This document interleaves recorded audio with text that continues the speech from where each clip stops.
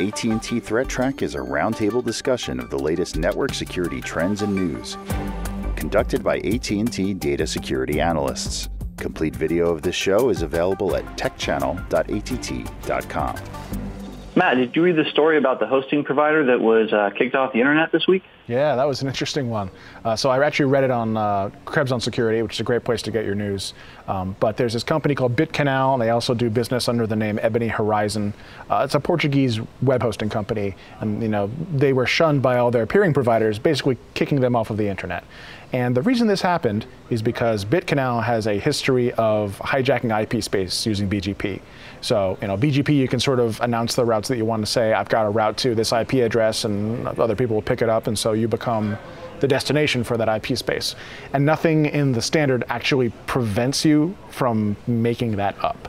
So BGP hijacking has been a problem for a while, and what BitCanal was accused of doing is hijacking space that either did not belong to anybody at that time, or like it had fallen to disuse because some company existed and they went into business, but that was never released back into the pool. But they've also been accused of hijacking space belonging to DoD or the Texas State Attorney General's office or some block in Syria, and then taking that space that doesn't really belong to them and then reselling it to spammers. So spammers can use that as a way to, if they have an IP address, they can start sending spam from that IP address. And the internet community as a whole, led by a couple very insistent people, managed to get them de-peered, which means that no one is offering them connections out to the internet anymore. There was apparently a bit of a dip in spam as a result of that, but not for too long. A technical solution like an internet exchange provider kicking this firm off of the internet, although it's good and it is a win, it doesn't necessarily do anything to prevent the same person, same owner, or same company from simply changing names or changing countries or even both, and then continuing to do what they're doing. So the lack of laws and criminality in this case really sort of lends a hand to the original company to just get up and move and continue somewhere else. Nothing prevents him from doing it again. That's my take on it. I'm curious to see what you guys think. Yeah, I would say that he even, the owner of BitCanal even stated that he didn't think he was responsible. He blamed it on one or two customers of his that he seemingly had no control over, which is in direct opposition of how his company's operations were described by other people and companies as being flagrant. Mm-hmm. So you're right. I think that without putting him behind bars, without actually criminalizing what he's done, we're only going to see a temporary drop, a temporary dip in that spamming traffic. Yeah. What do you think, Mike? I think that, what we would need to do is look to address some of the underlying problems in the supporting standards, not only BGP, but also DNS, and put technical controls in place so that you could enforce some integrity in the updates. That's true. I mean, these are all good things. If BGP hijacking wasn't possible, then we wouldn't be having this discussion in the first place. I agree with that. Right. I just don't know that at the scale that the internet operates today, that it's going to be anytime soon that we see a major way in the way that it works technically. Like, for any kind of new standard to take root, it takes a whole bunch of years. I mean, let's face it, I thought we would be on IPv6 by now. We've had plenty of time to make that change, and it just hasn't happened on a large scale that we thought it would. And I tend to think that that's the same way it would be for any other sort of core functions of the internet, and I think BGP is one of those. So, I agree completely, but I think you're kind of stuck in some cases between like a rock and a hard place, right? I mean, if you're looking to make systemic change to behavior, I think going either the technical route or the legal route when you're dealing, on a global scale is probably equally problematic. I think the real lesson here is for the carriers, the ISPs, and the exchanges. People who route traffic for other people should keep an eye out for this and realize that they have some small part to play in keeping the internet, the commons itself, safe and free of spam for other people. And if that means, denying somebody service or refusing to sell service to somebody who has a track record for abuse, that's the right way to do it. So, Mike, it looks like you got a story about some malicious MDM servers serving up some malware. Yeah, this was a story that kind of caught my eye coming from the Cisco Talos group. They identified a very targeted mobile malware campaign in India that was affecting a grand total of 13 devices, which you kind of wonder whose 13 devices those might have been. But some of the actual kind of techniques that were used in the campaign I thought were interesting. The attackers set up a open source mobile device management software platform for iOS devices called MDM Server. This project's available via GitHub. You can go check it out if you'd like. And what they did was then convince, through some mechanism, these targeted individuals to enroll their mobile devices into this MDM server. They're not entirely certain how this was achieved. It may have been through direct physical access to the devices themselves. However, they seem to think it was most likely the result of social engineering and fraudulent tech support type conversations, convincing the user to basically enroll themselves to allow their device to be managed remotely.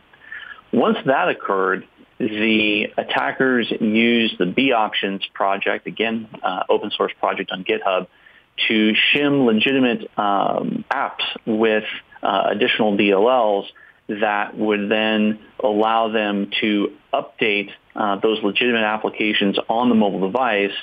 And because of the injected code, they would be able to intercept phone numbers, serial numbers of the devices, locations, contacts, pull photos, as well as SMS, Telegram, and WhatsApp chat messages, among other things. Once you've got MDM on, MDM acts like a root user, and it can control what apps go on and off, and it can even install apps that wouldn't normally be accepted by, say, Apple's own store. So if you were a company using this legitimately, you could use this to push a company-specific application that you didn't want to put out in the store. And that's a great idea. Except when someone malicious controls your MDM, they can put whatever they want with all their malware on there. So with MDM solutions, there's a lot of interaction involved. So with an MDM solution, a user would typically have to accept the MDM solution onto their device, and then any changes that the solution would make, such as updating applications or actually pushing entirely new applications to the device, actually requires user intervention. You'd have to hit OK on that sort of thing. So yeah, I'm curious as you are to see how they managed to pull that off. Yeah, and that's what gives the kind of theory that it was done via like malicious tech support calls, where users were instructed, hey, take steps A, B, and C to allow us to, solve your issue or what have you, was really sort of the infection vector initially. Yeah, and that means the level of work involved for each individual victim does suggest that they're high-profile victims. That somebody, it's not this like. It's not spray and pray. It's not anything like that. This is interesting stuff. I found it interesting that the article actually didn't even go into detail as to who these people were, who they worked for, if it was all the same company, if they were all in the same small geographic area. All of the information is either, I doubt it's unknown, but it's omitted from the article. So I would imagine that there's going to be more coming from this in the future. What was also interesting is when they got a hold of the MDM servers themselves and started looking through the data and the logs there was a lot of development content apparently left on the devices. So they were able to see that there were misdirection, kind of false flags planted where some of the certificates were registered using mail.ru type devices to try and give people an indication that it was really being sourced from Russia. Yet the mobile devices that were used for testing of the solution prior to deployment were actually Vodafone devices registered in India with local phone numbers. So it was interesting, even at that level, there was some attempts at false flag planting to complicate attribution and things like that. That's really interesting. Yeah. Wow.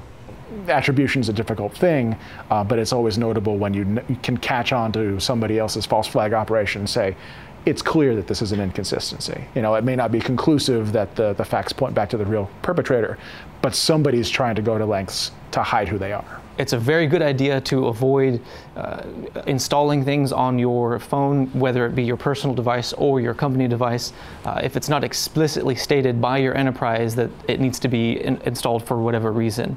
If somebody calls you and tells you that they need to install something on your device, and it sounds a little weird or it's out of the blue or you have no knowledge of it whatsoever, it's important to follow up on a different channel to make sure that that request is legitimate and coming from the source that you think it's coming from.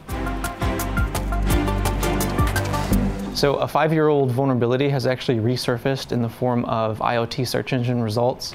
Dawa DVRs 5 years ago were discovered to have a vulnerability in that an attacker can send a specialized packet of information to a specific port and then get back things like configuration settings, passwords, and serial numbers. And all of that response is actually in plain text.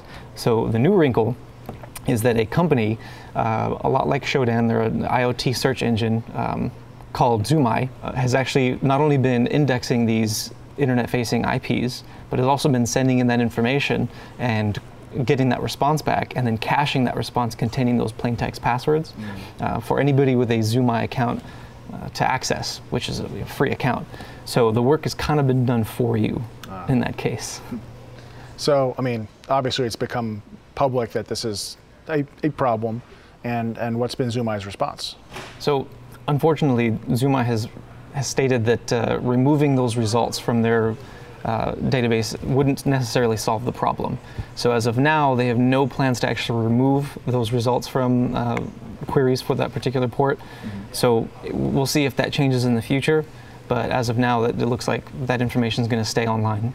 I think that's a reasonable response. It's just not the optimal solution at the same time, if you know what I'm trying to say. Yeah, and it feels like a little bit like a line has been crossed by having the story come up to the surface and then stating publicly that you're not really going to do anything about it. That's different, yes. It's different, and it's hard to hold a company like Zoomai or Shodan accountable for all of the results that they get from scanning the internet, in a sense. But like I said, now that it's come up to the top, I feel like that line's been drawn. Now it's time to actually step up and do something. Yeah, I agree. What do you think, Mike? Well, it's my understanding that this is not a simple, I ping the port to fingerprint a device and I get back all this stuff in a banner header or something like that, as the example you mentioned. It seems like there's, a bit of a, crafted packet that you need to send to this port in order to obtain this information, which they are then indexing. I see. So my takeaway from this is that there's probably another way for them to fingerprint that device that doesn't return those results in the first place. Okay. And that's the part that I have a problem with. So it seems like they've purposefully reached out to cache those devices. Again, if I understand the method that they're going about, requiring some initiative here, and it's not just a simple, I'm going to ping this port to see if it responds, and it's just going to automatically give me all this stuff. I think there's more to it than that. Zoomai's job is really to scan and index these devices to say what ports are open, but they didn't necessarily have to use the specific message that brings back those username and passwords. They could have done it with another type of probe that would have given the same kind of valid response to say, yes, this port is open, without exposing this information for all of these people who have these devices. So what's interesting to me in looking at the Wikipedia pages and the page for the actual company is that this doesn't seem to be a home user thing. This doesn't seem to be like a DVR like you would have from your cable provider that is being impacted by this. These guys are actually kind of in the high-end video security surveillance DVR kind of realm,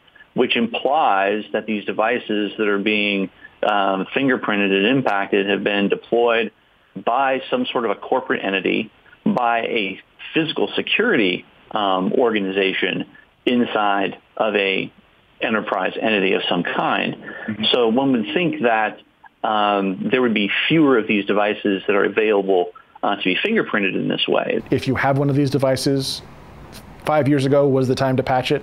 Now is definitely the time to patch it because a larger group of people understand how to obtain the passwords for your specific device. I also think that there's a little bit of responsibility on Zoomai's part that they ought to be removing this information. I realize that it's a lot to take on, especially if the expectation is then that they will do this for all of the data in their data sets. But I think in this particular situation, it makes sense to remove that information from the data set.